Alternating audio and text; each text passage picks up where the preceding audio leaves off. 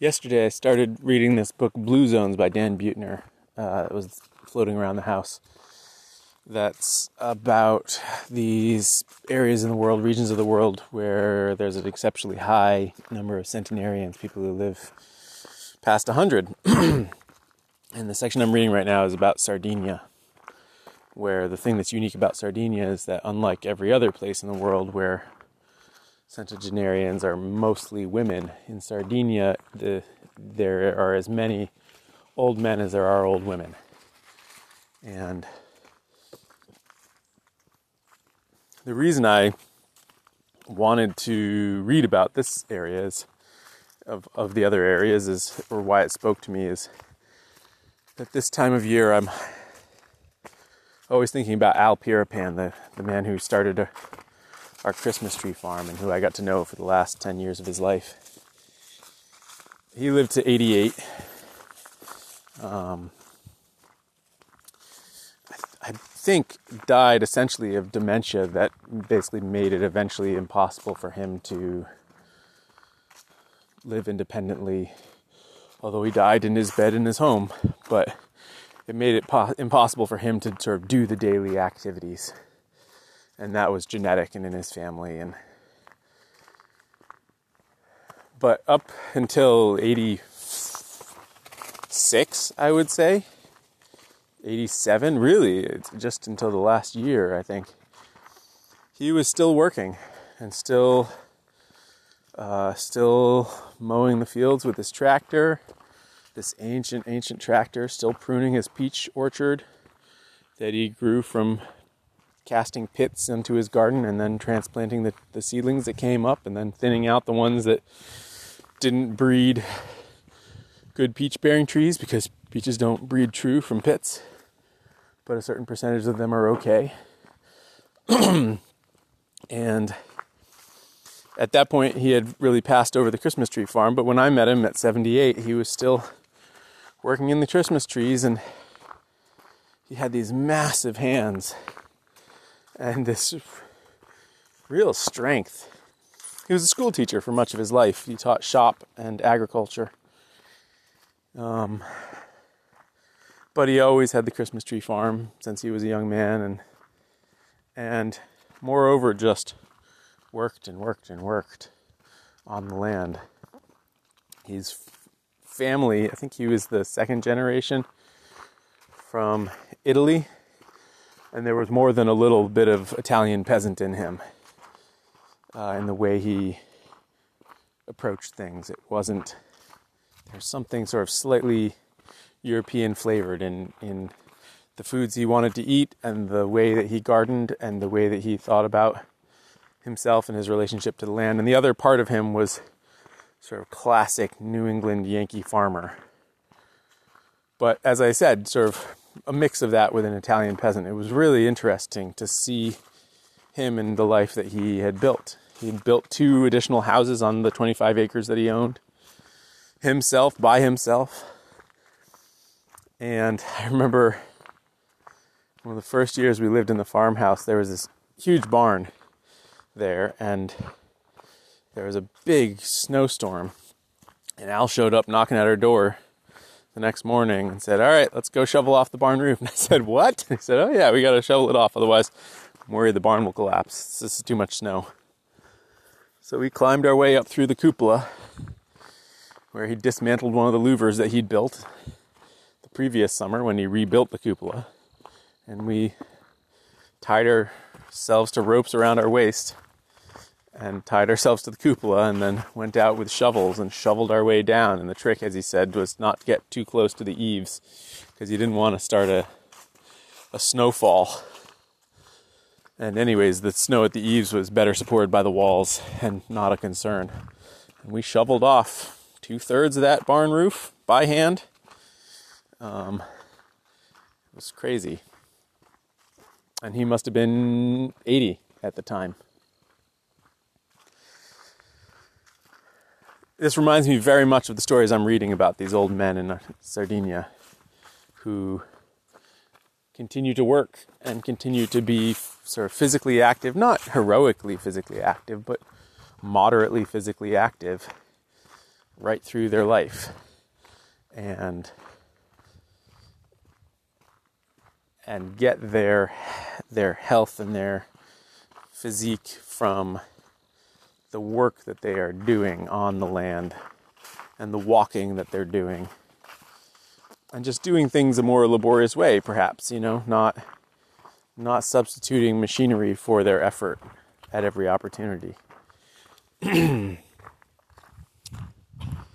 And I have to say, that's what I want to be. I want to be like Al. I want to die in my home. I want to live to an old age having worked at work that is meaningful and satisfying to me. Al also built these rustic benches out of big slabs of wood that he cut with an Alaskan sawmill, which is just a sort of guide that you run your chainsaw along logs that he found at the side of the road. And when he was younger, he basically filled this big barn, or several of the bays of it, with big stickered piles of slabs of wood. And he had a planer in one end and drifts of planer shavings, and he had essentially secured for his old age the means of continuing productive work right up until he couldn't, run the machinery anymore. And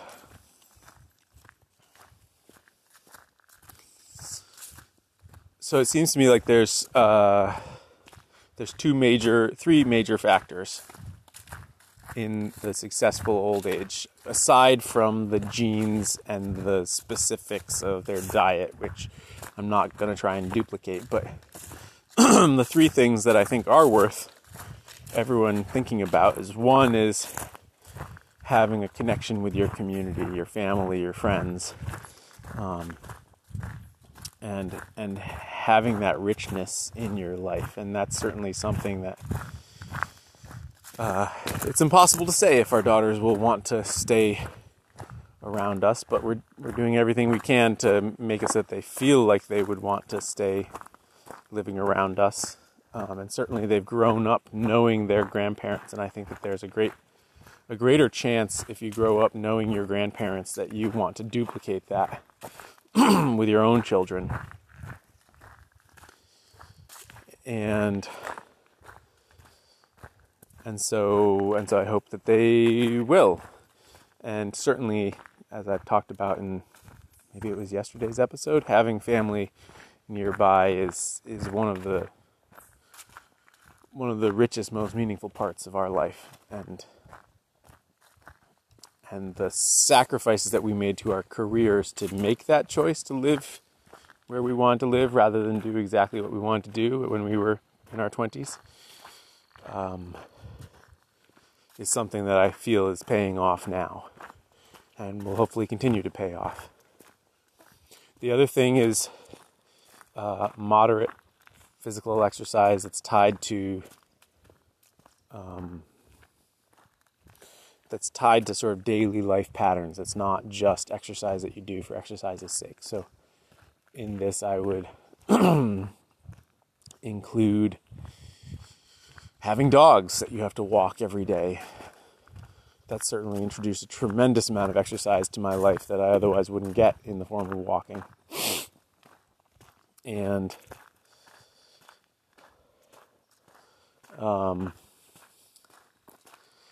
things like having a wood stove, so you're moving firewood and processing firewood, and having a bit of meadow, so I have to mow it, and having chickens, so I'm mowing the meadow and bringing the grass clippings to the chickens, and I'm having a garden, so you're working in a garden. That sort of just tending to the landscape, and if that landscape can be part of the richness of your life, so much the better.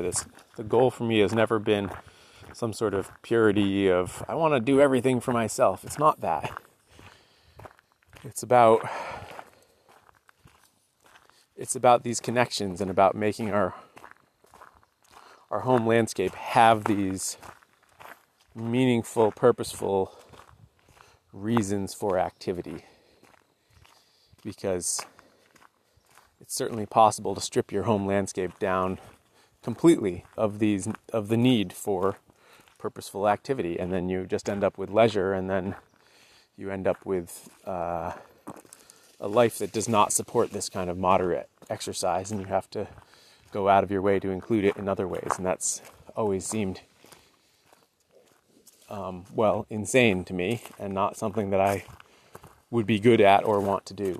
So I recognize that my own longevity, given my personal psychology, requires me to have these things, because I'm not going to go out of my way to go for a hike. I want to get my exercise from moving logs from, the edge of the woods over to the wood pile. And then the third thing that I am thinking a lot about is about having settled work, about having purposeful, meaningful work into your old age. I've long thought that I didn't want to have the kind of work that I wanted to retire from. I didn't want a career that I was looking forward to the end of. But more than that, I don't want to have a career that I retire from and then have a second act. Since I was a kid, I've admired the way that artists and writers seem to get to do what they love right up until they die. And I wanted that. But I also have come to admire how farmers and craftspeople have that also. And yet it also is tied to a more physical lifestyle. And so what I'm setting up for myself, and what you can really see, is that I'm setting up both. I want to be an artist and a writer and a craftsperson and a farmer. I want all four of those things, so that I have all of the meaning that comes from these activities going forward in my life and growing and enriching as I get old. I don't want just one. I want all four. And I think that affords me the best chance of having a life that I never want to retire from, and having the flexibility to not having the stress of one of them being the main thing that then gets brittle and adds stress to my life and maybe peters out without my control. I think if I push all four of those things forward in time, then I stand the best possible chance of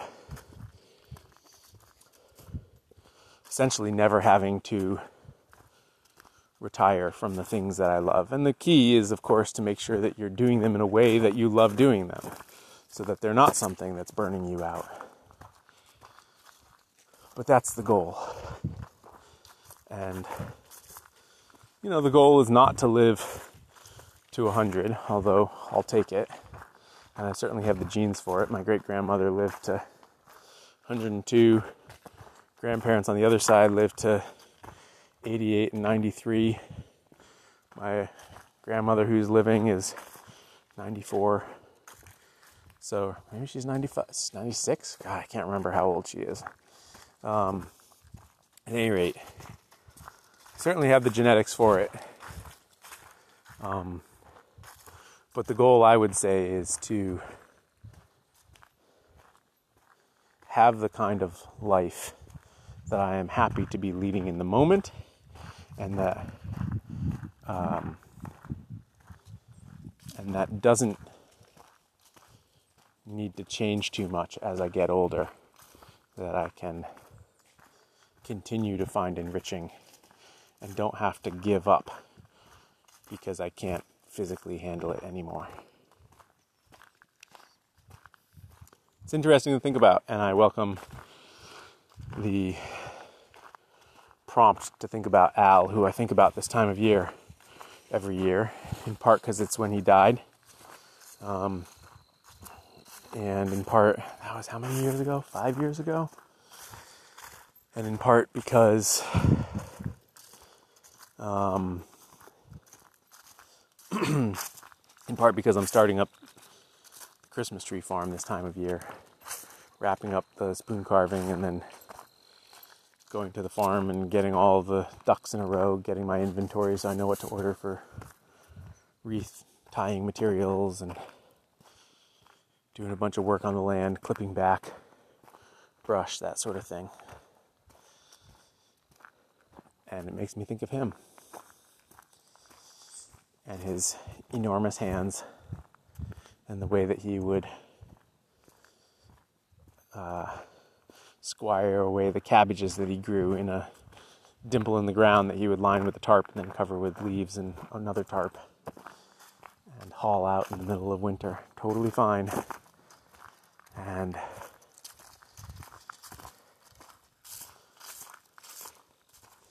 it makes me in many ways want to be like him.